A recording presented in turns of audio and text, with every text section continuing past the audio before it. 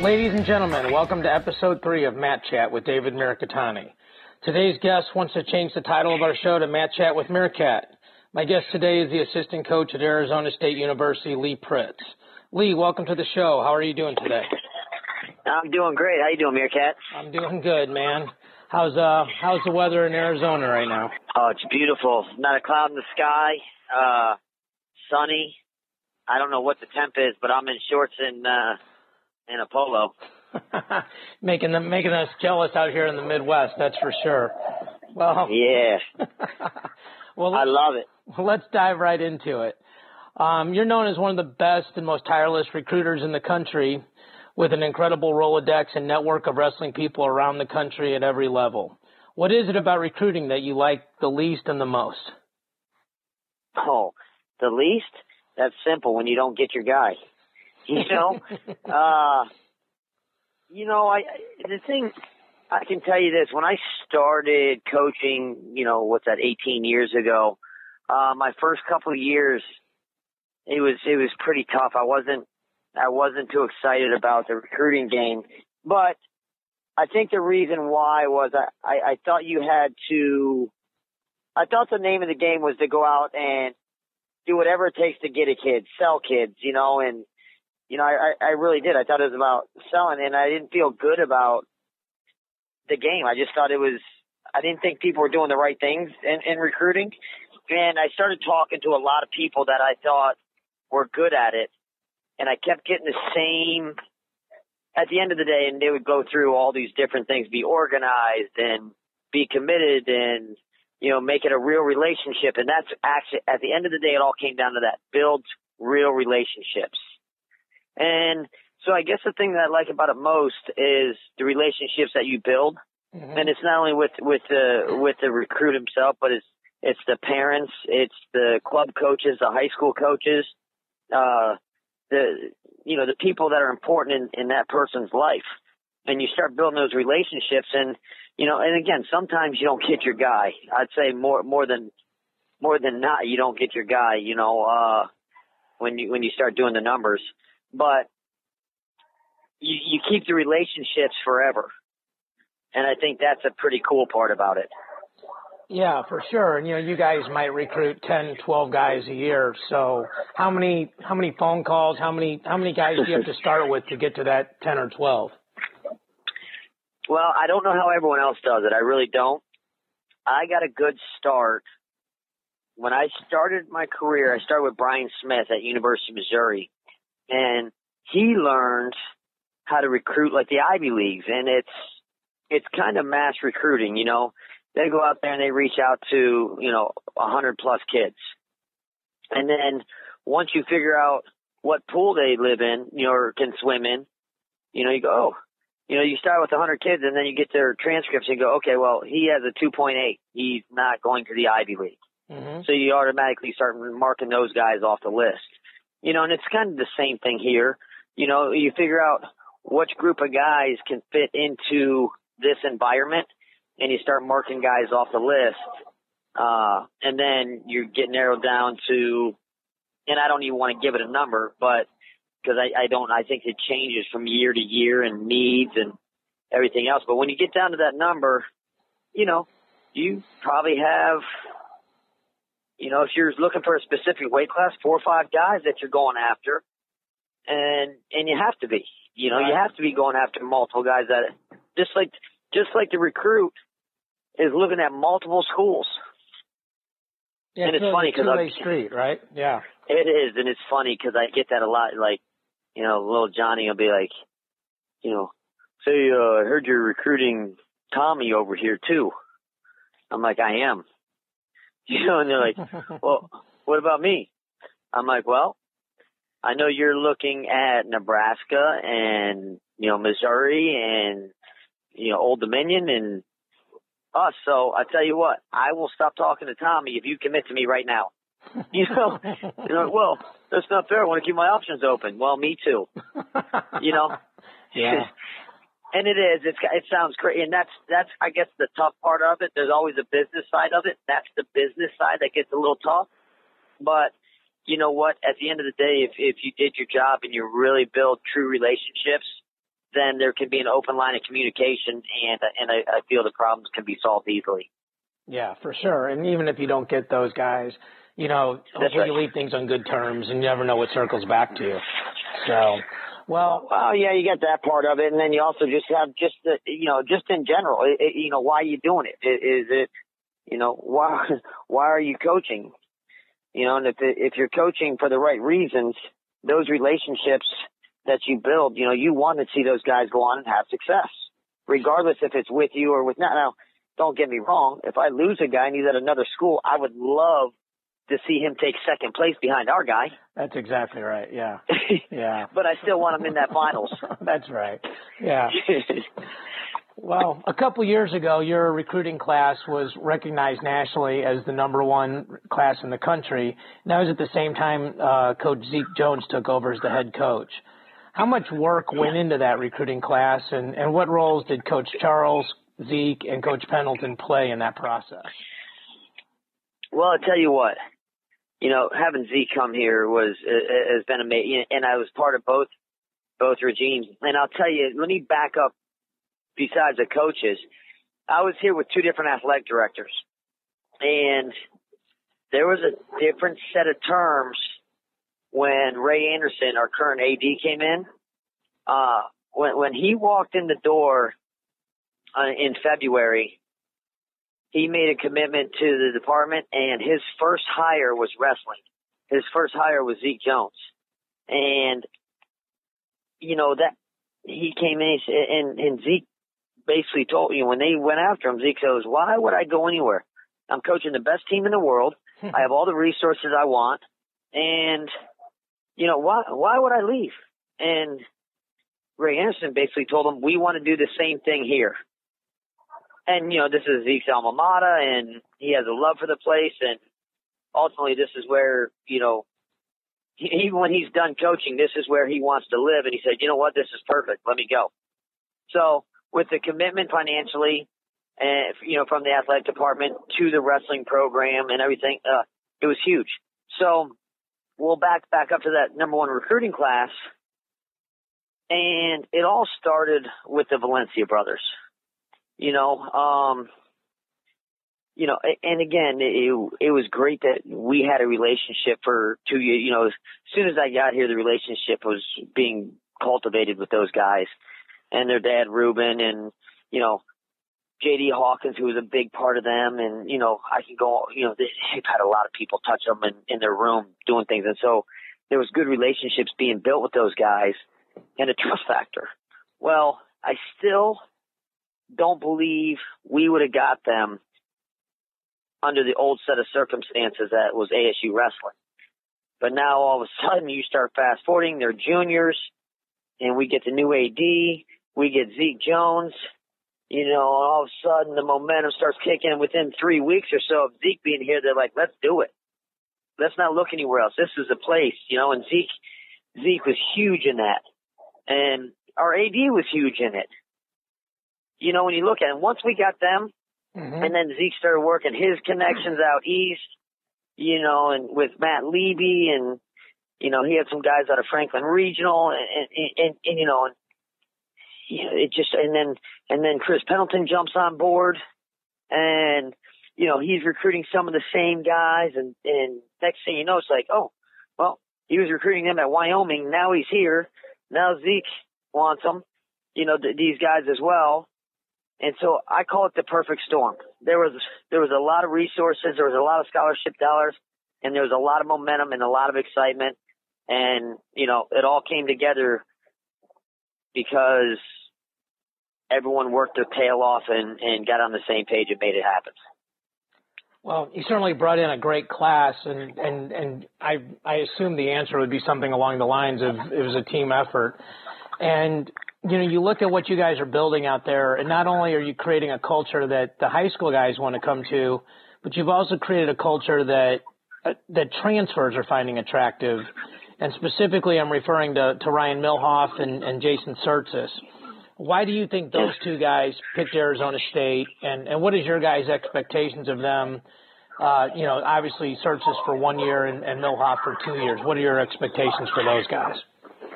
Well, let me go through why I believe they picked here first, and then I'll get to their expectations. Jason Surtis was under a unique situation, which I know a lot of people read about. He was academically eligible under the NCAA rules, but at Northwestern he was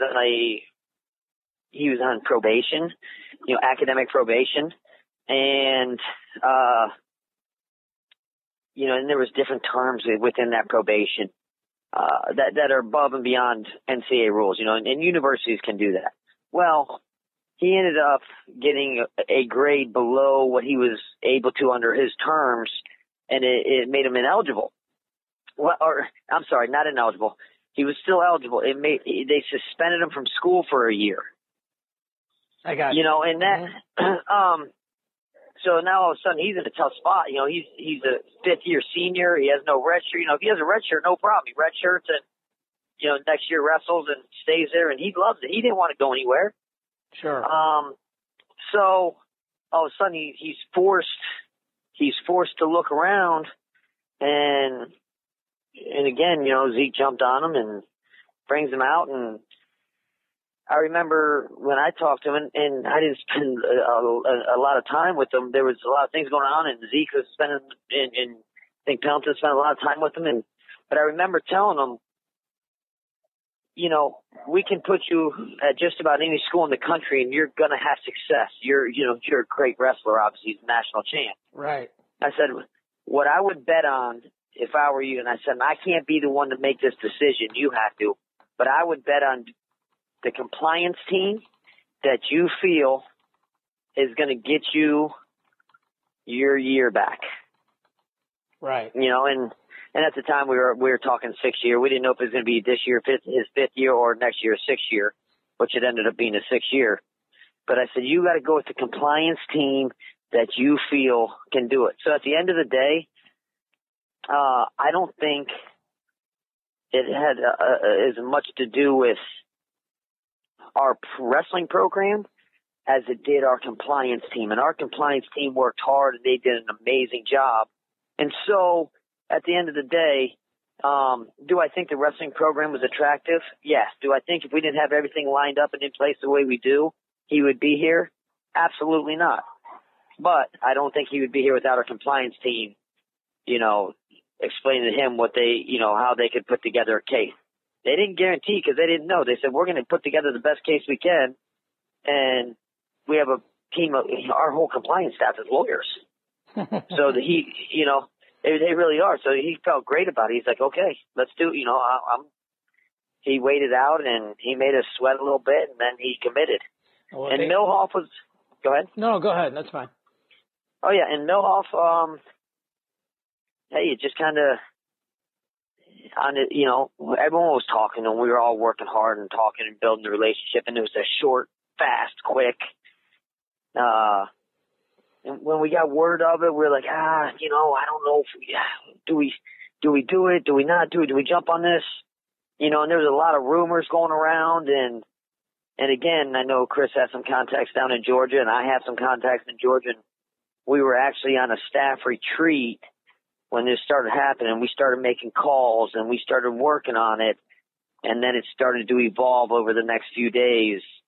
And fast forward, 6 weeks, and he's on a recruiting trip, and he went on some other trips, and he came in, and he just fell in love with the place, and fell in love with the team, and his dad felt super comfortable here, and was able to really communicate and be open and on, and it fell into place.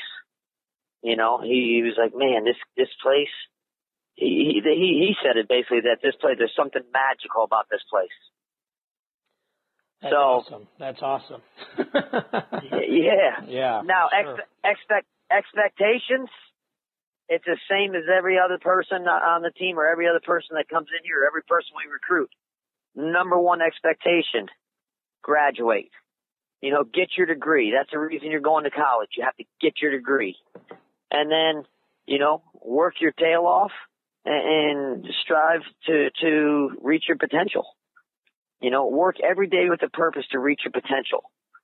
You know, can we put a title on it? Yeah. Do we expect this guy to win a national title or that guy to go on and fight for a world and Olympic title? Absolutely. But, you know, when you look at the big picture of the program, you have guys that it might be unrealistic for them to be a national champ, you know, or for them to start even ever.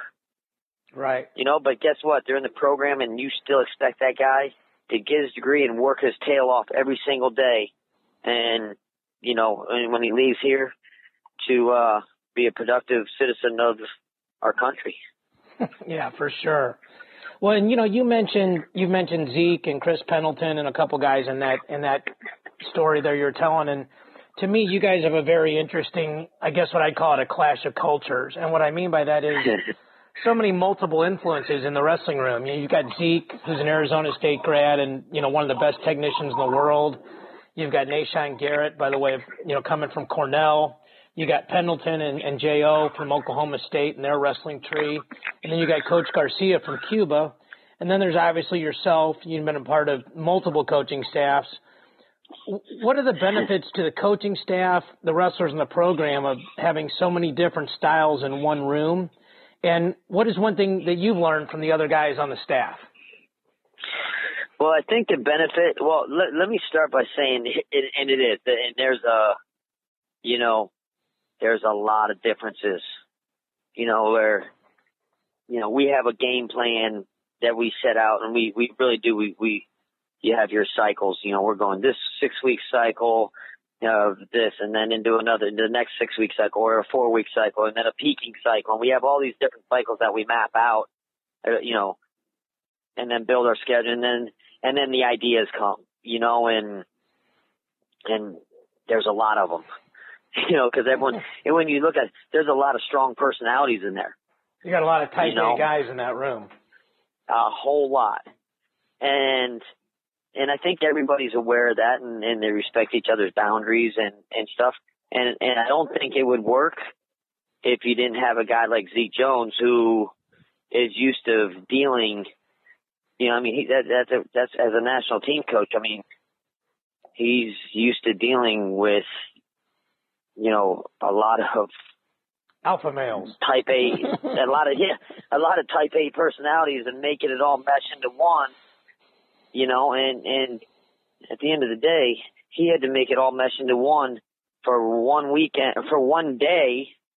You know, really out of the year in a 4-year cycle for the Olympics, right? So it's he's very good at managing, you know, a team like that. And so it's good, you know, and so we can all put our ideas on the table and ultimately, you know, he goes through them and goes, all right, we're going to keep this. We're going to get rid of this, keep this, throw that away, put these 4 things in. All right, let's go. This is the plan. And, you know, and our staff is great because once that plan's in place, and again, I may have 10 ideas on the board that got thrown out and they kept 1, you know, and you know, and Haslan Garcia might have 6, 8 things on the board and they kept 2, you know, whatever it is. And we go into it, but once we go into it and we all know the plan, we are one unit and we put that plan. So I think it works great. I think it works amazing. It's not all, everyone came from the same school of thought and the same process, and so we all just, this is the way to do it. And then when it's not working, we're like, well, we just got to keep doing it and keep doing it harder, and it's going to work.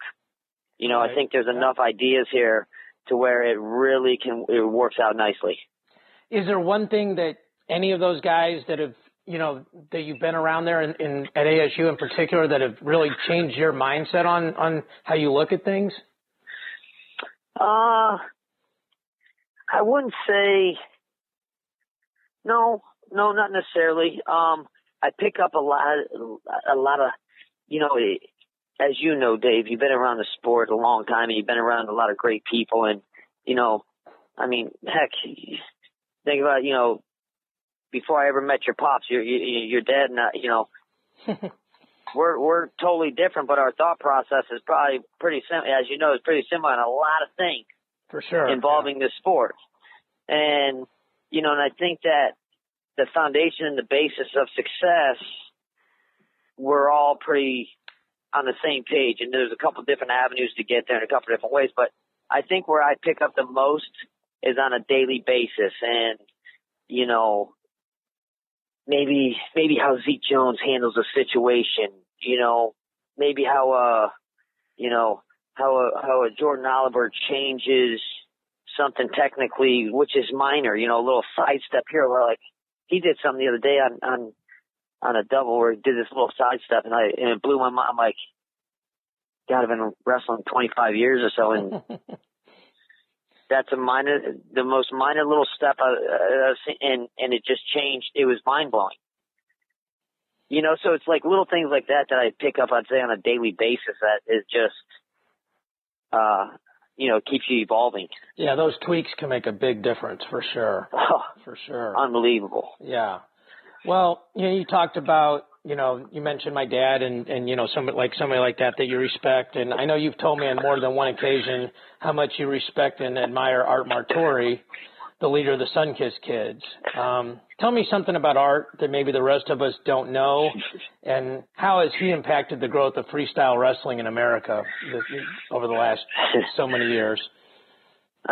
Something they don't know. And you know, I don't know him like real well, but I know him well enough and been a few places with him where he loves speed, and he's got a lot of toys. Like he's got all these dune buggies and the razor quads and stuff. Yeah.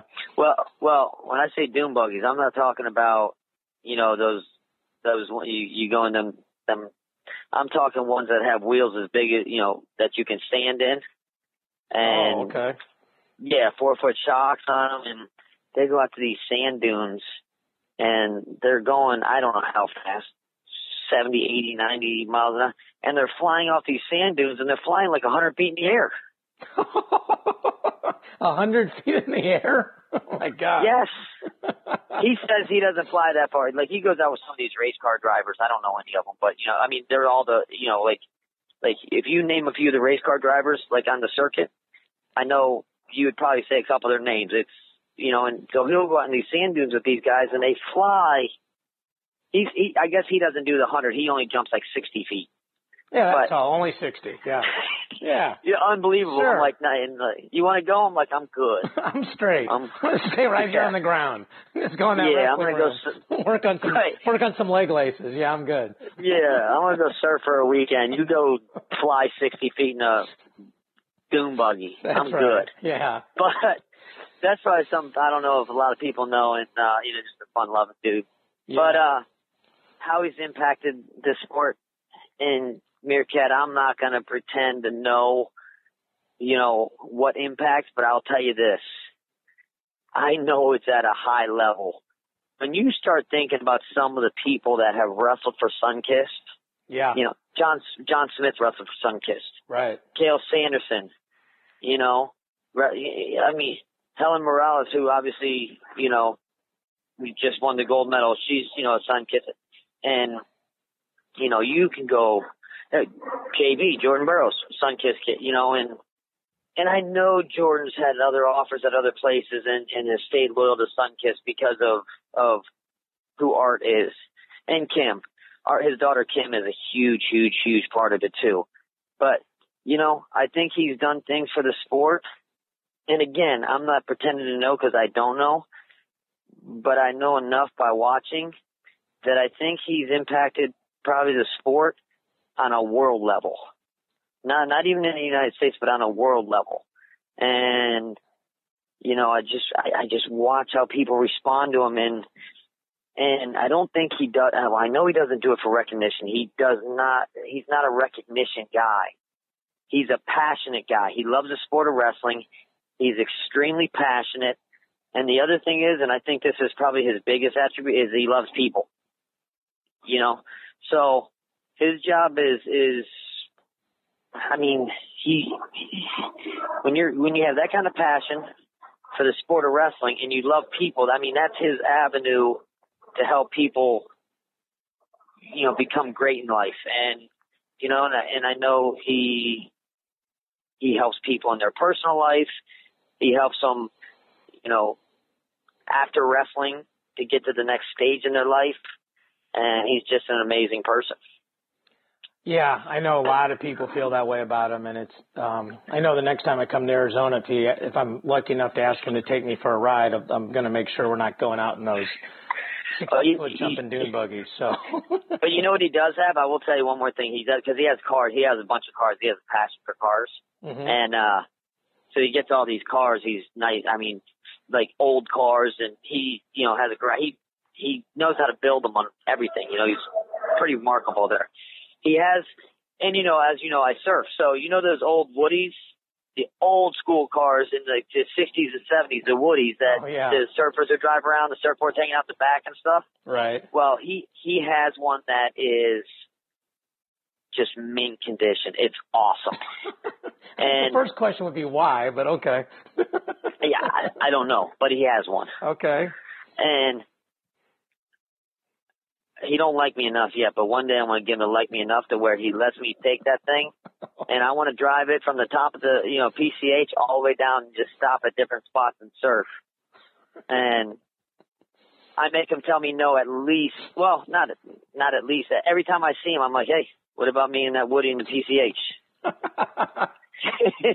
You're going to have to catch him in a moment of weakness, yeah. Yes. Before that dude dies, I'm getting that Woody. We better change subjects. That could go in the wrong direction. Anyway. That could go bad. That could go badly, yeah. So, as you know, I coach a lot of guys that are fighters, and, the Phoenix area is such a hotbed for MMA with Power MMA producing guys like Bader, Jimmo, CB Dalloway, Aaron Simpson, and a bunch of the other guys. And obviously, MMA is a viable career path for wrestlers after they complete their eligibility. How is Arizona State and Power MMA and those connections, how has that benefited your guys' program? Well, we have guys that have an avenue if they want to go down that avenue when they're done. And I think, you look around. There's a lot of wrestlers doing it. I know Darian Caldwell's, spent, a while, I don't know, maybe a year and a half out here. Right. I know Michael Chandler's come out and done the training camp at Power for, 6-8 weeks. And, there's been a lot of people roll through here. And, Tyrell Fortune's out here training. He's not at Power. He's at another local gym. But,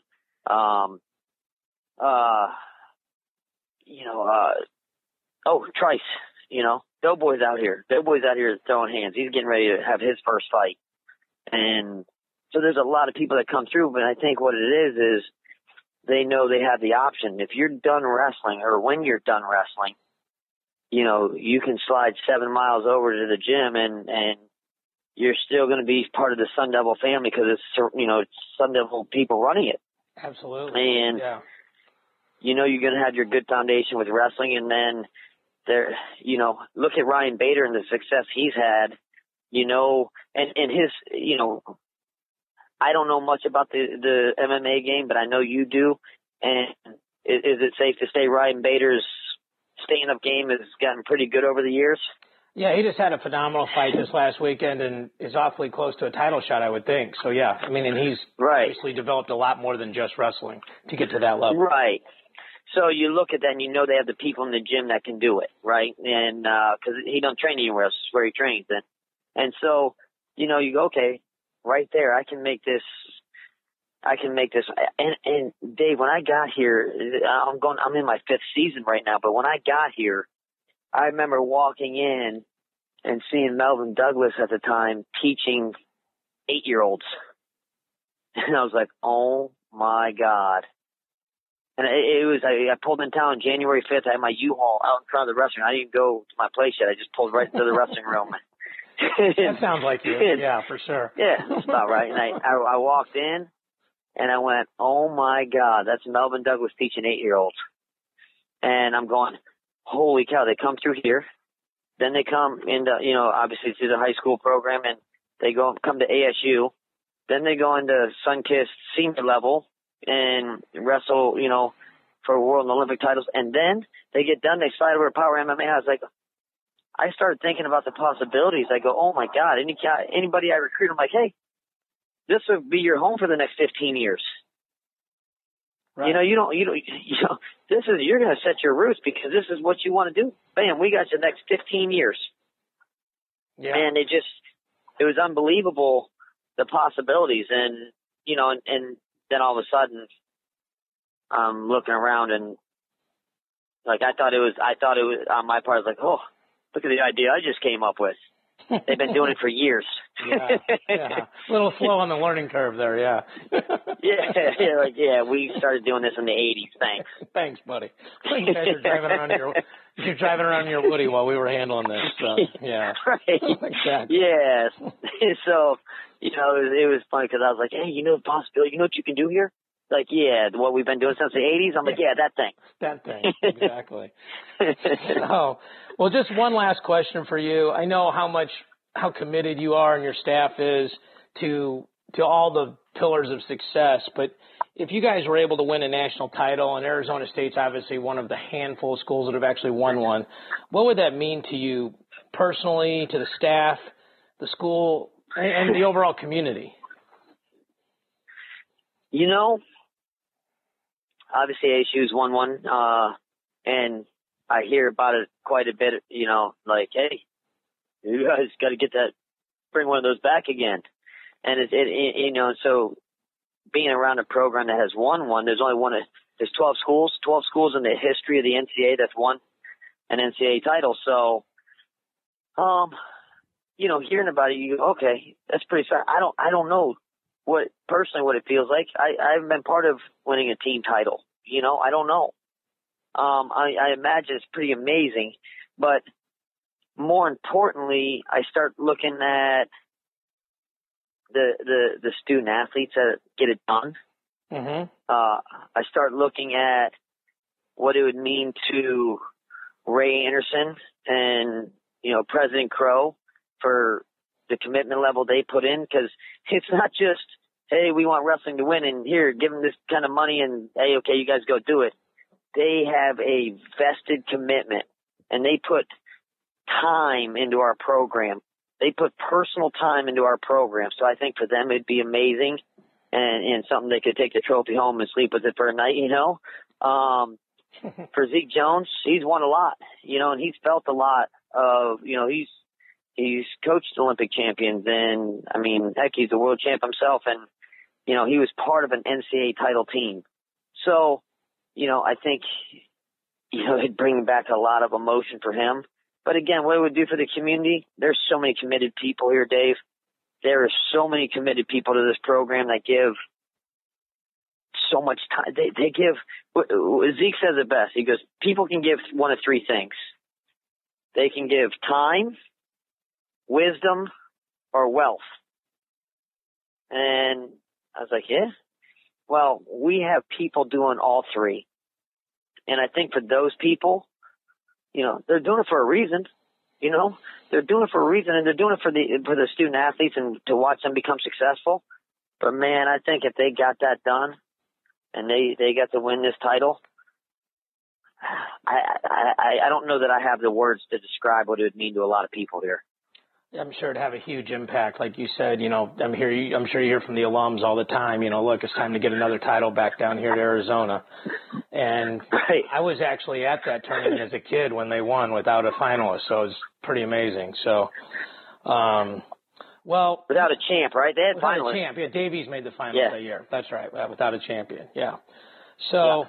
Well, we've been friends a long time. I appreciate you doing the interview. I appreciate you sharing your thoughts and insights with us. Wish you and all those guys down there the best of luck and have a happy Thanksgiving, man. Hey, I appreciate it, man. I love what you're doing. Keep it up. Thank you.